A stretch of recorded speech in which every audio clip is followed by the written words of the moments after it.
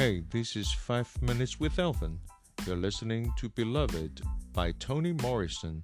Let's recap what we've learned. Beloved is a novel based on true story which Toni Morrison came across in her research of the dark history of slavery. It is a story about how a mother would rather murder her own children than secure for them a life of whips and rapes as daily routines in addition to slavery. Before the story begins, Toni Morrison's dedication deserves our attention. 60 million and more refers to the victims of slavery, to whom the novel is dedicated.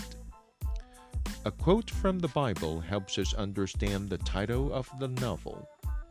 I will call them my people, which were not my people. I will call her beloved, which was not beloved. Romans chapter 9, verses 25. I will take them as my family, though they were not, because we share the same fate and history of slavery. I will call her my beloved girl, though she was never loved before, but now she is loved by me. Before the story begins, Morrison gives us an orientation of the story.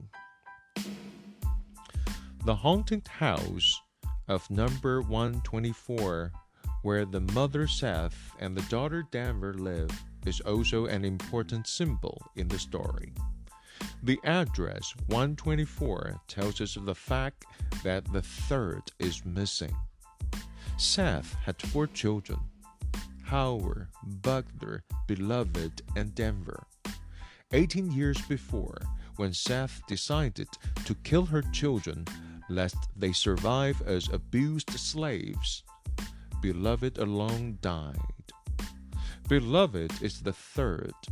The third is missing. And yet the house has always been haunted by a baby ghost. Beloved is in a sense always around.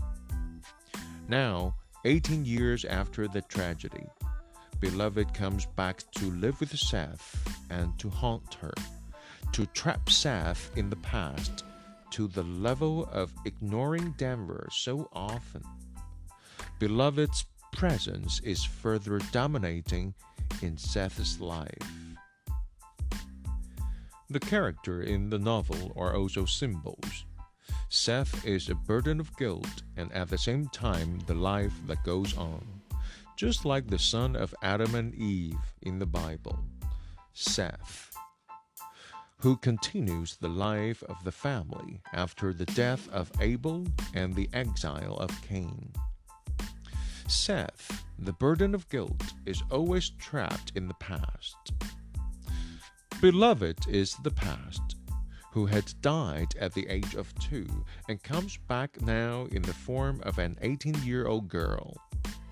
Denver, the only kid who lived with Seth after Howard and Butler ran away from the haunted house, stands for the present.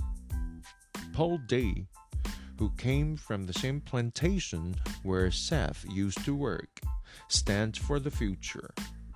It is Paul D. who shows up with the promise of a new life based on mutual understanding of the embittered experience of a slave, and with efforts to rid Seth of the guilt that traps her in the past. This helps us understand the tug-of-war of Seth's attention between Beloved and Paul D. This also helps explain why in the end, when Paul D stays around, Beloved has to disappear. 2 more symbols in the novel are the chokecherry tree and the tin tobacco box of Paul D. While the former refers to the scars on the back of Seth, the latter is Paul D's everyday carry. The chokecherry tree is an image of scars built upon scars, which first forms a metaphor of suffering and eventually becomes a tree, a metaphor of life. The chokecherry tree, by both its name and visual, claims and explains both suffering and life. Paul D's tin tobacco box, which gets stuck and never opens, symbolizes Paul D's horrible past that he never wants to talk about. Paul D, who leads Seth into the future, also has his own complex and temptation to deal with before he can successfully rid Seth of her guilt and her haunting past. This is 5 Minutes with Elvin. I'll see you in class.